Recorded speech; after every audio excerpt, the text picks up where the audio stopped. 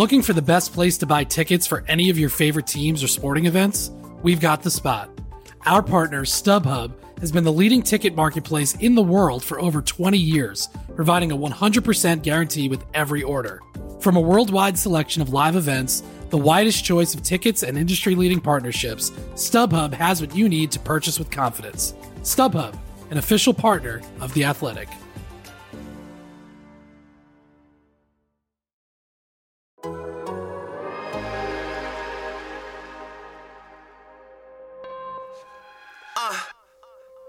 You are now tuned into Anything's Potable, the most honorable, the most audible. Hold the applause, like Paul Welcome was to fresh out the hospital. Anything is Potable, the Boston Celtics podcast here on the Athletic Podcast Network. I'm your host, Sam Jam Packard, professional sports fan, and I am joined, as always, by the kid, the god, the legend himself, Celtics beat reporter from The Athletic, Jay King.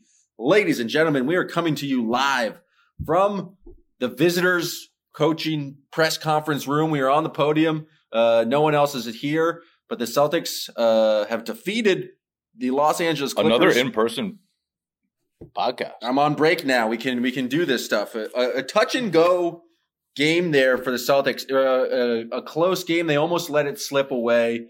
Very similar to Thurgood Marshall's 1961 confirmation hearings to the You're Second already Circuit. sliding in Thurgood Marshall references? I did that just to piss you off.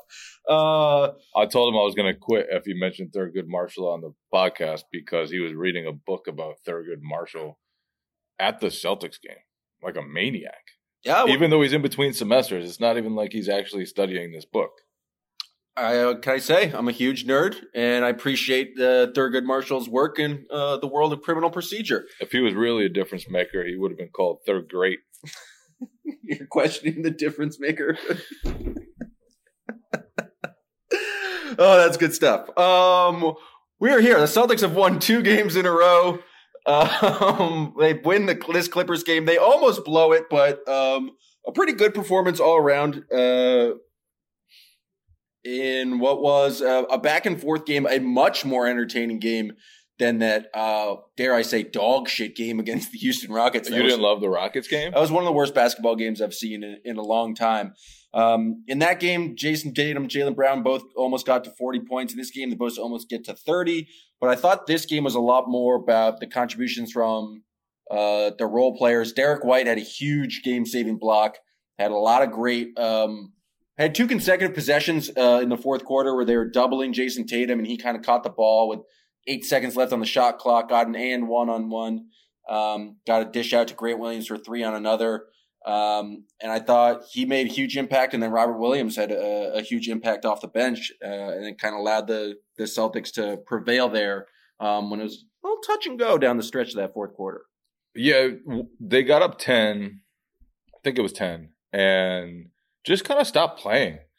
Weird prevent offense mode. The Clippers were doubling, and instead of attacking off the double right away, the Celtics were just kind of dribbling it back out and trying to take off shot clock. And then Tatum got stripped, Smart got stripped, and got lucky that he got fouled on that play. Like, could have been even worse. Could have been a terrible, terrible meltdown. But after Clippers cut it to 3, Derek White had the and one. That was before they cut He had the block after they cut it. He had the block after they cut it to 3. They extended it to 10 with Derek White with the and one over Kawhi, and then the paint touch off the Tatum double, and then found Grant Williams for 3. So White just made all kinds of big plays. Especially they were forcing the ball out of Jason Tatum's hands down the stretch, and the Celtics kind of needed someone to attack on the weak side. I thought he was a maniac for going at Kawhi the way he did. He had no choice. There's like 3 seconds left on the shot clock. But he really, that was a big boy move. Got into the body, created contact, finished. And then the block on Paul George was just a great, great play. Timed it perfectly. Went in and really did a great job to get that right before Paul George put it off the backboard. So Derek White, his help defense for a guard is kind of crazy. It's just rim protection. His ability moving backwards when he's someone's driving on him and to get his hands and time it correctly is very impressive. Yeah, and I thought the Clippers actually went at him a little bit at times. And the Clippers are a huge team, by the way. Yeah, they're one of the teams that can go at him because everybody's big, whether it's Kawhi, George, Marcus Morris, even Norm Powell is like a big physical perimeter guy. And they went out Derek White a little bit, and I thought they had some success with it. Just not that he was playing bad defense, but just that they were huge and kind of hitting tough shots over him. I thought the Clippers, Paul George and Kawhi were pretty great. They hit a bunch of tough shots. Celtics probably felt how they make other teams feel sometimes, where it's like you can play perfect and it doesn't matter because the 6'8", 6'9" guy can just do some special stuff. I thought the Clippers role players did a pretty good job of just knocking down shots. That was a big reason. Like the Celtics were up 10 or 9 at halftime, maybe even 11. I think they were up 11, and the Clippers went 7 threes in the third quarter. And I thought a lot of that is because Kawhi and Paul George were drawing a lot of attention, and John Wall 2 of 3 from 3. Norm Powell knocked down some threes. Marcus Morris, of course, knocked down some threes. I thought that really got the Clippers back into the game. And interesting, I thought they hit a ton of threes in the third quarter. The third quarter, Celtics really came out and played bad defense, I thought, for a while. Like they were giving up wide open shots, especially early in the third. They ended up picking it up, but that stretch there was not their greatest. I was confused why Ty Lue went away from Zubac. I thought Zubac was having a hell of a game. The Celtics were a little bit smaller, and they felt like they were switching, and none of the smaller guys could really do anything with Zubac. I know single game plus minus isn't like the greatest thing, but he was a plus 10. The only guy other than, I guess, Luke Kennard, who was a plus for the Clippers tonight. I thought he was pretty dominant, and then just kind of went away from him in the fourth quarter. And I thought the Celtics, when they went to kind of these smaller ones, Clippers went to smaller lineups with either Batum at the 5 or Marcus Morris at the 5. I thought it really opened up things for the Celtics offense. So I was kind of confused why the Clippers went away from that, because I thought Zubac just was really having an impact on the game. But yeah, the beginning of the fourth quarter, maybe mid-fourth quarter, like when they went to, it might have even been earlier than that, honestly, but when they went to that Batum lineup, the Celtics just got bucket after bucket in the paint. It was Jalen got to the rim, and then Jalen got to the rim. There was traffic, but it was only Batum there, and so he just like went up and hit some stuff over Batum. He had a quick 8 points in the fourth quarter. Jalen was pretty good. Derek White got into the paint and fed Robert Williams, and then there was another play where Batum was guarding Robert Williams, and Williams did a great job of just like sealing him and getting the over-the-top lob pass for an easy bucket. So the Celtics, they did a great job, I thought, of taking advantage of that small lineup. And the Clippers, like, they played really small. And I don't want to say really small because, like, all their guys are big except their center. But when they went to that unit, it was just open season for the Celtics at the rim. And they did a really good job, for the most part, of continuing to put pressure on that and get to that rather than settle for jumpers during that stretch. The Celtics only shot 28% from 3. I would say this homestand has been a bad 7 games for them in terms of 3-point shooting. Clearly nowhere near the kind of lights-out shooting they had earlier in the season. Do you think this is more accurate of what they actually are? This is a bit like lower than the mean, and the early part of the season was higher than the mean. Like, where do you think this Celtics team is in terms of 3-point shooting? Because I think that's been a lot of the reason for their offensive struggle, is they're just not hitting threes at the rate they were earlier in the year. Yeah, I think it's going to be somewhere in between. Like, there was a stretch. This was only like 3 weeks ago, maybe 4 weeks, probably closer to 3 weeks ago, when 6 of like the top 12 3-point shooters in the league were Celtics players. And it was like Grant Williams, Malcolm Brogdon, Al Horford, guys that were, for the most part, just shooting all at a career high level. And I do think that the rhythm of their offense and the quality of shots that they're getting, guys will probably shoot better than they have for their careers, or like their career average. But I don't think all those guys will end up shooting close to 50% like they were for a while. And honestly, like, Jalen hasn't been super hot from 3 all year. It was an 0 for 8 game for him tonight. Tatum hasn't shot at a super high level from 3. It's been the supporting cast that's really shot well for the most part. Except for Sam Hauser, who's broken over the last yeah, and that's 3 weeks. that's a part of it too. Like, what does he shoot? 3-4 threes a game, and he's just gone ice cold. And if he's not making threes, then it's like he's held up somewhat defensively, but he's just not bringing that much value to the court if he's just not like that knockdown 3-point shooter. Yeah, and so that's a thing. And I think he'll end up shooting a very high percentage. Like, he's literally shot better than 40% every year of his entire career, dating back at least to college. He said dating back through, he thinks he did it every year in high school too. At least 40%. I would hope high school. But when you're like a freshman, and that's fair. Like, it's tough to shoot 40%. I don't know what his high school team was like, but when probably you're jacking threes and when you're probably shooting like absurd shots. But he's Mr. 40%, so he'll probably end up somewhere around 40% or better, or very close to it. But he has not been shooting the ball well lately, and part of it is probably honestly bringing Robert Williams back. Just it's a different feel. You could see the Clippers, like, he came in, he played great tonight. They played great during his minutes. There was a stretch toward the end of the second quarter when he played with Al Horford for the first time in a couple games. Started off really well. Started off with a 9-0 run, then just gave up wide open shots. I'm not sure why. That group is normally great defensively. But you could see, like, when he got out there, Zubac is in the paint, like, guarding him, but not really guarding him, and taking away Jason Tatum, taking away some other things, like taking away the penetration. And so it's just a different thing that you have to deal with, because normally it's been Al Horford, and bigs need to guard Al Horford. And so there's more space there, and you just have to attack it differently. I feel like they just haven't unlocked rolling Rob Williams yet. Like, they've gotten some lobs to Rob Williams, but they feel like a lot of them have been in transition. But I don't remember, at least this season, I might just like not be perfect with my memory, but like just like a classic high pick and roll with Rob Williams, and it just like leads to a lob with him at the rim. Like, he's not putting as much rim pressure. And I don't know if that's just adjustment because their offense has been different with him there. And so they're not just like running. They just don't seem to be running as much as like high pick and roll as Rob Williams as I feel like they did last year. And so maybe that's something they're going to incorporate more.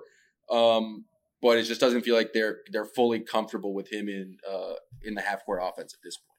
Yeah, and it's weird because Malcolm Brogdon shoots a super high percentage, but I feel like teams sometimes go under on screens for him. And so when he's with Rob Williams, like, you're not fighting over the top. You're maybe not getting the roll as easy as you would with when they go over the screens. Maybe that's because Brogdon is sometimes like reluctant to take that shot, but he's pretty good at it, honestly. I don't know that I don't know what the numbers are on that. That's just like a feel thing. With that being said, I do think Rob impact on offense, like in transition. And I know Jared's writing about this for The Athletic, just about like the bench unit and his Rob Williams' impact in transition and giving them more of just a threat on the rim, and having guys like Grant Williams and Hauser be able to go to the wings in those moments, and then having that guy down the middle. I think it's been much more impactful in transition than it has been in the half court. And I do think it allowed the Celtics to like get out to that lead to start the fourth quarter with their transition and Jaylen Brown just like going to the rim. And he's just been Jaylen's been so absurd this year with his 2-point shot making, just like getting into the paint, whether it's in transition, his fancy lefty layups, or just like his turnaround jumpers. It's been kind of ridiculous. Yeah, it's just kind of automatic. And they're tough shots, a lot of them, but he's just, you can't really bother him. And maybe it's good comparison, like Kawhi does that a lot, where it's like he just gets to his spot. And with Kawhi, it's different because he uses his height and his strength a lot, whereas Jaylen kind of uses his height and his athleticism instead. But it's a similar thing where it's like Jaylen knows he can get to his spot, he knows he can get a shot off, and he knows you can't impact him. And it's just like practice shots all the time, no matter how the defense is. He's been super impressive. I want to go back to Rob for a little bit. One stat that's kind of crazy, he's 21 for 26 from the field since he got back. shooting above 80% from the field. Like, he missed 3 months from the injury, and then dating back, like, he was hurt in the finals.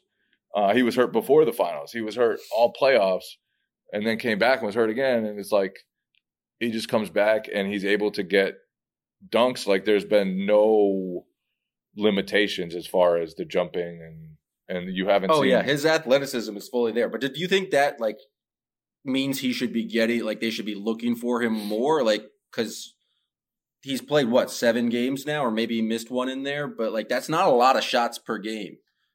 Like, he's been 4 or 5 for a lot of games, but is, like, the fact that he's so good means that they should probably try to get him the basketball more? He's just like a factor of the offense. Like, if they run certain stuff, if he's open, he's going to dunk it. But if he's not, you're not going to, like, force feed the ball to Robert Williams. Maybe tonight I saw him take Paul George off the dribble and draw a foul. That was out of nowhere. The most electric thing I've seen Rob Williams do. I've never seen Rob Williams go off the dribble in my life. That was out of nowhere. It was wild because Paul George was playing up on him for some reason. Normally they give Robert Williams a lot of space, and Paul George was, like, up in his jersey, and Rob was like, "All right, I'm gonna take him." Gave him like, created some space with the body. It was not a move I was used to seeing. It was a Kelly Olynyk move. Oh yeah, it was the old just Kelly Olynyk spin and go. Yeah. But the one layer of the offense that's really been missing this year. Obviously, they've had an amazing offense. They've been one of the worst offensive rebounding teams in the league. And having Rob's offensive rebounding is just huge, because then it doesn't put so much pressure on you to like make the first shot. And I know, obviously, like, that's what offensive rebounding does. It gives you a second shot. Gives you a second chance. But they're not always like a team that gets to the rim a ton. They're not always like, there aren't always a ton of ways that they can score. And when the threes aren't falling, like, it's really important to get those offensive rebounds. And I just think that's an element to their offense that has been missing all season. And that's one of the things he does best, nearly as well as just about anyone in the league. I think he had 5 against the Rockets. He had 4 in this game in just 21 minutes. If you look at his per 36 minutes, they're, like, at least as good as they were last year, probably a little better. So I don't know when they're going to start giving Robert Williams more minutes, but Damon Stoudemire said tonight that they're going to start playing Rob Williams and Al Horford more together probably in the near future. And that seems like the next step for this team. Like, that was so good for them last season. And this year, like, the Derek White starting lineup has been just about plus 20 points per 100 possessions coming into tonight. I'm not sure exactly what it was tonight. It was probably pretty good because White was so good. But finding ways to get that big lineup back on the court and getting that defense from that group is going to be important for them to kind of relearn how to do that, because, like I said, it's just different offense. It's not like it's just a totally different rhythm to it. There are different things you have to do, different openings. So I think that's important. But yeah, Jaylen Brown also great shot maker from the mid range. Thank you for getting back to that initial point. Only other thing I could, like, big takeaway from this game, not even a big takeaway. I'm going to continue harping on this because I feel like Marcus Smart, there's a lot of questions heading into last year about, like, him not being a true point guard. And he's did it only one time this game, but there's been a bunch of times this season where he's passing up open threes and making the extra pass to get just better ball movement and create better shots for his teammates. 9 assists tonight. I just think he's doing a very good job of pushing the ball after makes, just pushing the pace in general for the team, and really, like, figuring out how to break down defenses, how to get Jason and Jaylen in the best position. Obviously, Corrales is writing about this because he asked everyone about Jaylen having backdoor cuts, but they talked about that kind of connection, and it just feels like Marcus Smart. He's always been, I think, one of the better passers on the team, but it just feels like he's stepped into more of that point guard facilitator role in terms of just setting guys up to be in a good position to get easier easier buckets. Yeah, it feels weird bringing that up after he shot 15 times tonight. But you're right. And thank you. Like the one you were talking about where he gave up, like he had an open look at the top of the key. He instead drew a defender, found Grant Williams, who found Al Horford for a wide open three. In the corner. And it's like, so instead of a 34, 35% shot, you get Al Horford probably with like a close to 50% look from the corner. And Smart's been doing that a lot lately, just turning down his own offense. And the other thing is he's playing without turning it over.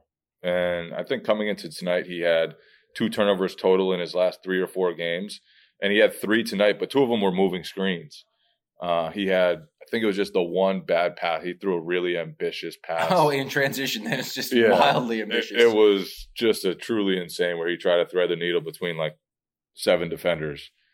But like playing without turnovers and making such an emphasis on getting better shooters good looks. I just feel like this has been, at least offensively, the best basketball he's played. And it's not always going to show up in the point total, obviously 17 points tonight. But just the poise that he's shown and the continued emphasis on getting the team good looks. I just think he's become the guy who organizes them a lot of the time. And that's really important. And I don't know if I ever, like a couple of years ago, 3 years ago, if you told me Marcus Smart was going to be the one like calming down the Celtics, getting them into sets, making sure the right guys got the ball at the right time in the right matchups, I'm not sure I would have bought it. But he's just really come a long way as a floor general. It's interesting because he's so good at that this season, has displayed that, but then I feel like this episode is brought to you by Michelob Ultra, the official beer sponsor of the NBA. Want to get closer to the game than ever before? Michelob Ultra Courtside is giving fans the chance to win exclusive NBA prizes and experiences like official gear, courtside seats to an NBA game, and more. Head over to MichelobUltra.com/courtside to learn more. Looking for an assist with your credit card but can't get a hold of anyone? Luckily, with 24/7 U.S.-based live customer service from Discover, everyone has the option to talk to a real person anytime, day or night. Yep, you heard that right. You can talk to a real human in customer service at any time. Sounds like a real game changer if you ask us. Make the right call and get the service you deserve with Discover. Limitations apply. See terms at discover.com/creditcard. If you're as obsessed with basketball as I am, then you know there's no better time of year than the NBA playoffs. Hey guys, this is JJ Redick. Twice a week, I'm cooking up something special for basketball junkies on my podcast, The Old Man and the Three. I bring on guests in all stages of their careers to talk about the league and share stories you won't hear anywhere else, like Devin Booker on why he talks so much trash, or Paolo Banchero on his shooting workouts with Kevin Durant, Ray Allen's epic free throw competitions with LeBron when they were teammates in Miami. But it's not just about the player interviews. Every Monday, I break down the top 3 things happening around the NBA without the outlandish takes. Often joined by masterminds of the game like Tim Legler, we dive deep into topics like rookie reports, trade breakdowns, and why is mean mugging now a tech? The Old Man and the Three is the only companion podcast you'll need during the playoffs this year. Be sure to listen to The Old Man and the Three ad-free on Wondery Plus or wherever you get your podcasts. At the end of this game, he's more concerned with like running time off the clock than like setting up good offense. And like the Celtics do have this weird tendency of getting this prevent offense, and Marcus Smart loves his shot clock shenanigans. And like today he had Grant Williams literally as an offensive lineman, like standing out there waiting for but it did feel like he had an opportunity to attack more and kind of get to the basket. But I don't know. It's just weird to have like why the Celtics offense looked so bad down like the final stretch of that game. And also it's like Jaylen Brown had a pretty good look at a 3. It rimmed out. Jason Tatum had a good look at a 2 and just came up short. We haven't mentioned Jason Tatum once on this podcast. Very quiet, 29 points. Didn't even go to the podium. Not a podium game for Jason Tatum after scoring 29. I thought he looked kind of gassed towards the end of the game, but probably because he was getting doubled all night. But But I don't know. It's just it's weird. And the weird Clippers, how sometimes it's like, oh, you should just close that game out and it should not be an issue. And then you look up and it's like, oh, the Clippers are down 3. the Clippers also switch a lot, and they were doubling him a lot. And so, like, he really had to do a lot to create his offense tonight, I felt like. And that's probably part of the reason why both he and Jalen had tough shooting nights, is like they're really physical. They're huge, like you said earlier. And they just have a lot of bodies to throw at really good offensive players. So I thought the Clippers played a good game. Like, this was a pretty well played game. I didn't think the shooting was always there, especially in the first half. The Clippers picked it up in the third quarter. But I just felt like it was pretty crisp game. Like, these were two very good teams playing at a high level for the most part. I don't know what happened. Kawhi made some big shots late when they're making the comeback. But I'm looking at his stat line right now. 11 for 16. That's a damn good game, but why is he only taking 16 shots? I guess probably because the Celtics were doubling him. I'll answer my own question there. The Celtics were really doing their damnedest to get the ball out of his hands, but it feels like they could have, like, I don't know. It feels like if this was a playoff series, it would have been like more of an emphasis on just like letting Kawhi take over, because the Celtics didn't have much of an answer for him. And when you shoot 11 for 16, you're feeling it. Like, you're having a good game shooting from the floor, and it felt like they could have done more to get the ball in Kawhi's hands. But I guess that was, it's similar. It's funny just how these like two duos work, in that so much of the emphasis was getting the ball out of Tatum's hands or getting the ball out of Kawhi's hands. And it allowed in the fourth quarter, Paul George to kind of go off, and then Jaylen Brown to kind of go off as the kind of the second stars who get less attention. But the Clippers are a good team. I feel like they should have a better record at this point. They were a pretty deep team. I was surprised that like Terrence Mann only played 4 minutes. But I feel like they're plenty talented. And so it's like a pretty good win for the Celtics, being tested after good win against the Bucks and, surviving the Rockets. One random subplot is I just really enjoy when the Celtics have their centers guard point guards. And they've done it a lot lately. Like that seems like they're just, and maybe it's because they've played a bunch of teams that have non-shooting guards who can't point shoot. Guards. But Al Horford was guarding Reggie Jackson for a stretch. Robert Williams was guarding John Wall for a while. And when Robert Williams had that amazing block on Zubac, where he just the violent block. Yeah, he came out of nowhere. Literally was at the foul line when Zubac caught the ball at the rim and still blocked him. That was an incredible block. But he was guarding John Wall on that possession. And obviously, Rob Williams shut down one play, sort of recovered to John Wall, and then was able to get back to Zubac and block him too. So it's just a wrinkle that they've used. And they used it last year. Like, Rob Williams always guarded a perimeter guy, but it feels like they've gotten even more aggressive with it, and especially more aggressive with it, like having Al do it. Felt like most of the time last year, maybe it was because they were bigger, but he almost always guarded the big men last year.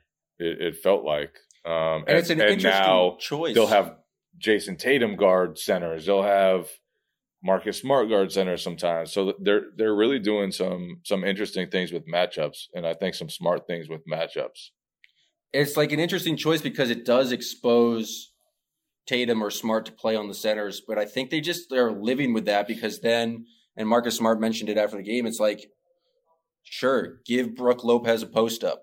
Like, that is not your most efficient offense. And so they're going to, even if and I think probably that's what Zubac did tonight. It's like, even if they're going to bully and get some easy buckets down low, that's just not the way to win basketball games in kind of the modern NBA, is having your non-skilled big do a bunch of post-ups. And the Celtics kind of feel like they'll live with that as long as they can prevent the threes. I think the interesting thing tonight is both the Celtics and Clippers shot 39 threes.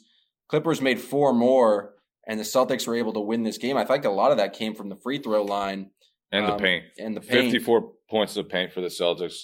Feels like ever since they had their little rut, the 5 and 6 games, they've really put an emphasis on getting the paint and getting some easier buckets. But But they also got to that helps them getting to the free throw line. The interesting subplot of this game, fourth quarter with like 7 minutes left, Celtics pick up their... That's the second time we've said interesting subplot, I believe, in this podcast. Yeah, well, that's an interesting subplot to the podcast. Interesting subplot in itself. But 7 minutes left, the Celtics pick up their fourth foul, and really the Clippers should be in the bonus the rest of the game. The Clippers didn't shoot another foul shot for, I think, the rest, like that entire time. The Celtics do a good job of not fouling, and they actually get the Clippers in the bonus. Help me out here. I don't know which team is in the bonus when. When you have 5 fouls, are you in the bonus, or is the other team in the bonus because they're getting the bonus of new free throws? I've always said the team that is getting the free throws is in the bonus. In the bonus. Yeah. So the Celtics will be in the if so the Clippers had 4 fouls. The Clippers were in the bonus. The Celtics had 4 fouls. The Clippers were in the bonus. Okay. Yes. Well, the Clippers were in the bonus for 6 minutes. You should have seen the confusion on my face. I'm still confused. Here's another question. Why are offensive fouls not counted as team fouls? I understand like the rule, you don't want to do that, but team fouls is a terrible name for it then because it should just be called penalty fouls or bonus fouls. Or team foul. Why not team foul? Because the offensive fouls are not. What team are they committed by? Why aren't they counted as team fouls? They're committed by your team. They're just not. They don't go to the team total. I'm saying that's stupid. I mean, sweet. All right, we've fully transitioned into the junk portion of the evening. Let's start with just the couple things I remember from the Houston game. Jaylen Brown approached something impressive. Which is the Allen Houston record of most points in a game without an assist or a rebound. Allen Houston did it in, I think, the year 2000 with 37. Jaylen Brown made it. I think you tweeted 36. No, 37. Jaylen Brown got to 36 points. Oh, okay. And then picked up his first rebound, but just wild to score that many points. Like to be that involved in a basketball game and not get an assist or a rebound. Impressive stuff from Jaylen Brown. Especially because he's really been rebounding well. And then just to go that long without one against the Rockets, just a little weird. Just a little weird. And both teams were missing a lot of shots, especially in the first half. Still didn't get a rebound. Salute to Allen Houston, though. That's quite a record. I once saw him. I was a ball boy for Knicks training camp. Naturally. And it was the year he was like retired and then tried to come back. And he was just washed. And he didn't make the team. But they, at the end of practice, they had to make, I think it was 10 free throws each in a row to leave the court. And instead of shooting their own free throws, players just try to throw the ball at Allen Houston to try to make him not make 10 in a row. And he still made 10 in a row. Just pelting the ball at him? That's impressive stuff. Yeah. Like nobody was focusing on their own free throws. They just wanted to make sure that Allen Houston did not make 10 in a row. So he had to stay on the court and realize how washed he was? No, but he made it. He made them all. He could shoot like hell. He just couldn't move at that point. Another fun thing from the Houston game, Rob Williams, hot potato, just refuses to hold the ball in the backcourt for longer than 1 second. He had a great turnover tonight, too. He had basically great turnover. It was actually in the front court. Such an entertaining turnover. But he did the same thing where he just immediately throws it to Jason Tatum. In the Houston game, he hit Jason Tatum in the face. Didn't like they both had a nice laugh at it and like continued on the possession, but it's just like he kind of just patted him on the back. Yeah, it's like why do you hate like friend of the program Coley Mick said that he's just like one coach was like you never dribble, you are never allowed to dribble in the backcourt, and it's just like stayed. Rob Williams immediately hot potatoes it every single time he gets the ball in the backcourt. Yeah, you're gonna have to live with some weird stuff when Robert Williams plays, and it's truly entertaining. There was one year he must have thrown the ball away. Like I don't want to really gas it, but it seemed like it was close to one every game where he was just throwing turnovers in the backcourt, just launching the ball. And he's gotten a lot better at throwing it to his own team at least, but he still does get rid of it quickly. You mentioned you had some junk. The floor is yours. You're not done with your junk? No, I figured I'd get back to mine. All right. I'll share some of my junk. Okay. So in the locker room, the Celtics players, there was just a few of them, but they were ranking the funniest players on the team. Let me guess. Blake is up there. Blake number 1. Okay, he has a stand-up career, so that makes sense. Yep. Luke Cornett. Luke Cornett was number 2. Oh, okay. I got a good read on this team. And then I'm going to go with, it's not Al Horford. It's not Derek White. They never really settled on a third. really settled on a third. There was one vote for Peyton Pritchard. Peyton Pritchard's funny, but I don't know if he's a laugh with guy. He's more of a laugh at guy. But this was the funny part. They were, one of them said, and I'm going to a anonymous here because it's weird. I was in the Celtics locker room. They were having a conversation. It didn't involve me. So I don't want to throw anybody under the bus. But they then started talking about the least funny player on the team. Okay, let me guess. Grant? And they agreed that they have a very funny team. And then one of the players said, yeah, but one of the players really isn't hilarious at all. And I'm not going to say who those two players were, the guy who said it and the guy who's not funny at all. But there was one player that they agreed was not very funny. And I thought that was hilarious. But then Luke Cornett chimed in with, when are we going to rank the most empathetic players on the team? That's a funny. That's a classic Luke Cornett shit. Yeah. When are we going to rank the most empathetic guys on the team? I enjoyed that. Oh, that's wonderful. Back to my junk. Turn My Swag On has become a pregame staple here at the TD Garden, which I'm for. I'm a big Soulja Boy fan. You're looking at me with disgust in your eyes. That's okay. No, I did not even look at you. I was so disgusted, actually. Okay, you looked away with disgust in your eyes. Soichi, who writes for Mass Live, he's always watching other games during on his iPad, which is just a great move. I probably shouldn't mention He's that. not watching it. He just has it on. Yeah. To be fair, he'll watch during timeouts, but he's not like paying attention to it. Yes. Let's Yes, not that's act fair. like Soichi is just like sitting there watching this fucking game. But today he had on a Detroit Red Wings game. He's a Detroit guy. He's a Detroit guy, but it just made me think, like, Detroit Red Wings fans smuggle octopus into the game to just throw on the ice. I don't know what the fuck Red Wings fans It's do. an odd And move. I don't That's care, a bold honestly. move. And, like, you have to do it because you think there's going to be, like, a hat trick or something. But, like, what happens when the team's losing and you just smuggled an octopus into the game? You're going to have to find a reason to throw that octopus.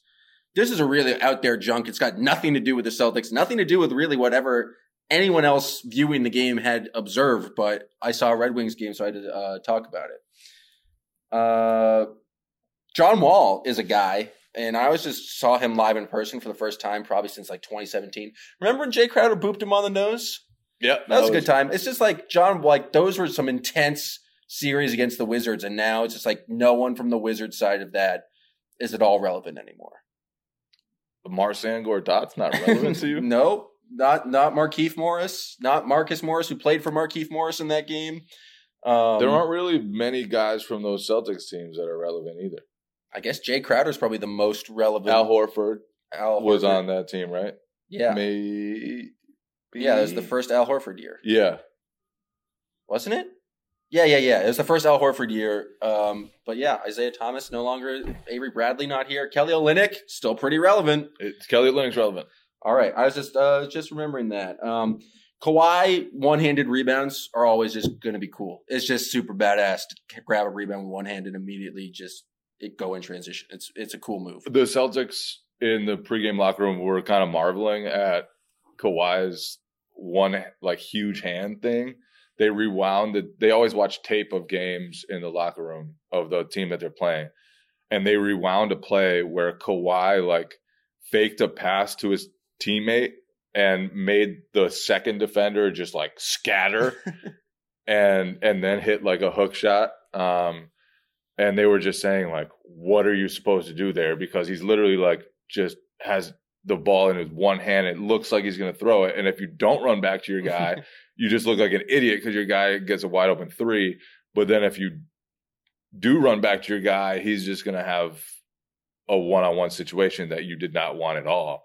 But they were just saying how his hands are so big that it looks like a softball. It makes his fakes much tougher to guard because he's doing it with one hand, and anyone else with that one hand would have to throw the ball, but he can just hold it. They were marveling. I like these tales from the Celtics locker room. This is a good segment.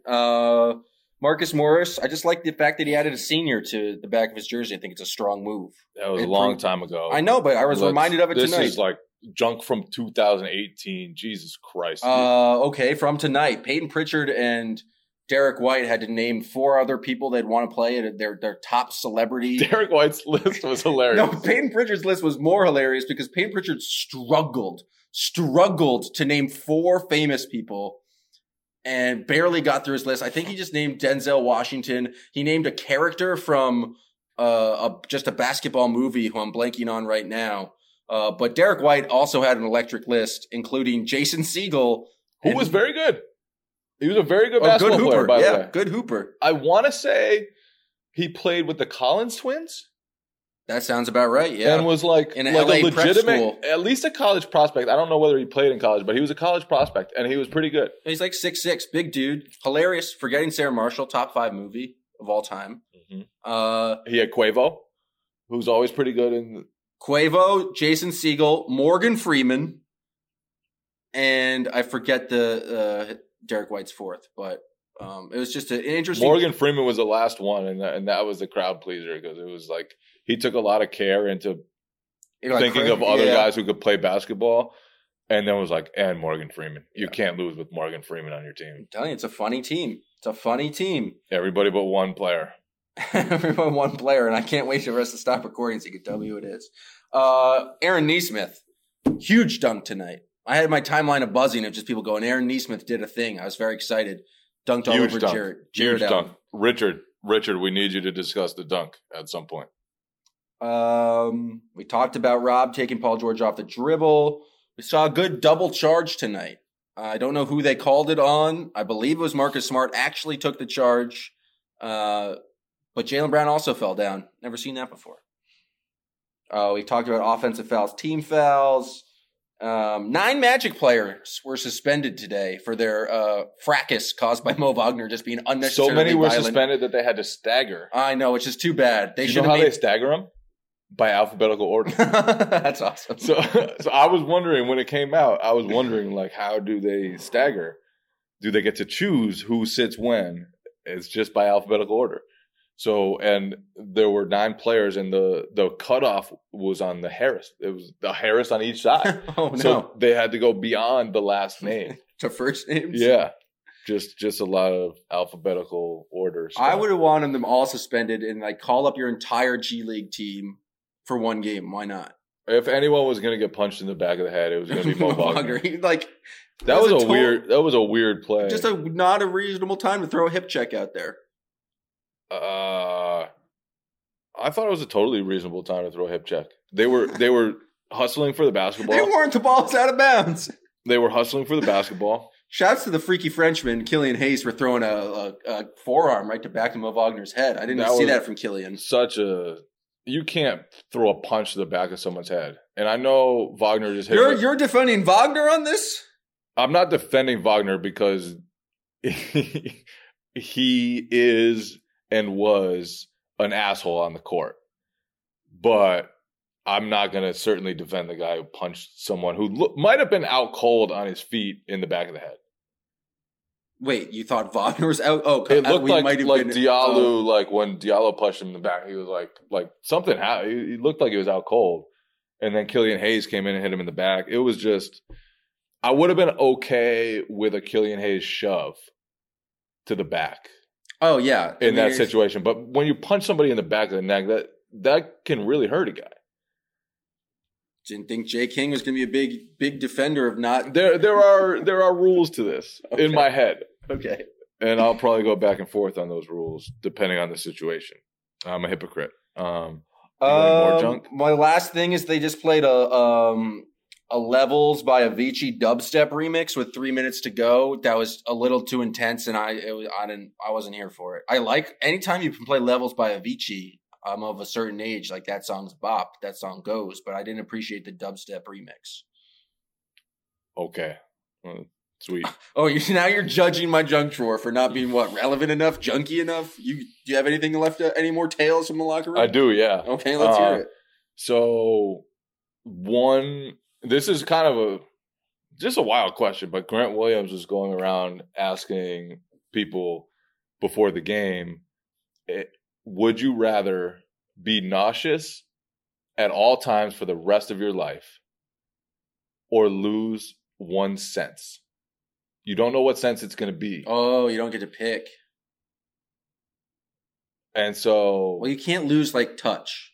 It'd be... I guess you have a 1 in 5 chance, but if you lose touch, you just can't operate. You don't want to lose sight.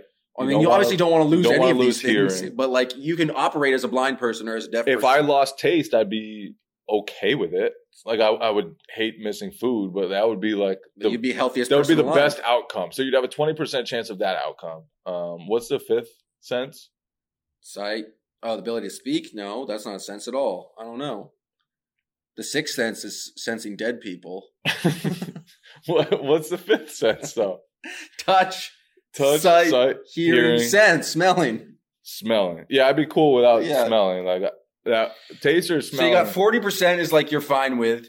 40% are you can live with, but it'd be shitty. You just can't lose the sense of touch, or else you're gonna. So my answer to Grant when he asked me was, I'd rather risk it with the senses. But the more I thought about it, the more I just thought that was a ludicrous response. Because here's the thing: if you were always nauseous, you would just adapt to it. It would be your normal. No, dude, because spirit of the game, you would have a new level of nausea. You can't adapt to constant nausea. I'm a tough motherfucker. If I had to live with nausea every day, it would be nothing. I would just persevere through it. I would persevere through blindness, Jake, because I'm a tough motherfucker. I would persevere through losing one of my senses. But no, as soon as you adapt to the one form of nausea, they'd hit you with a new form of nausea. The spirit of the game, you can't just say, oh, that would not happen because I'd adapt to it. Well, I just think maybe it's not spirit of the game, but when someone evolves and grows the way I do, you have to take that into account.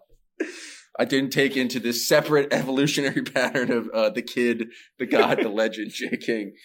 And that's on me, fellas. That's and ladies out there listening, that's on me for not taking into Jay King's special adaptive power, some sort of Pokemon we've never even heard of. He just evolves around everything. Pokemon, Avicii, you got some fucking awful references tonight. I'm just what, you're gonna shit on Thurgood Marshall again? Civil rights leader. Call him Thurgood Marshall. They should. They should. I'm reading his biography right now. He did a lot for this world. What did he do for this world, Jay? Many, many great things. Many great things. That's where we'll leave it here, folks. Another long in-person podcast coming after Celtics victory here at TD Garden. They're about to go on a road trip. We'll be back. Are you going on the road trip, Jay? I will be on the road trip. Road version of Jay King. So we'll be recording some podcasts with Jay on the road. Hopefully he'll have more tales from the locker room, tales from his travels.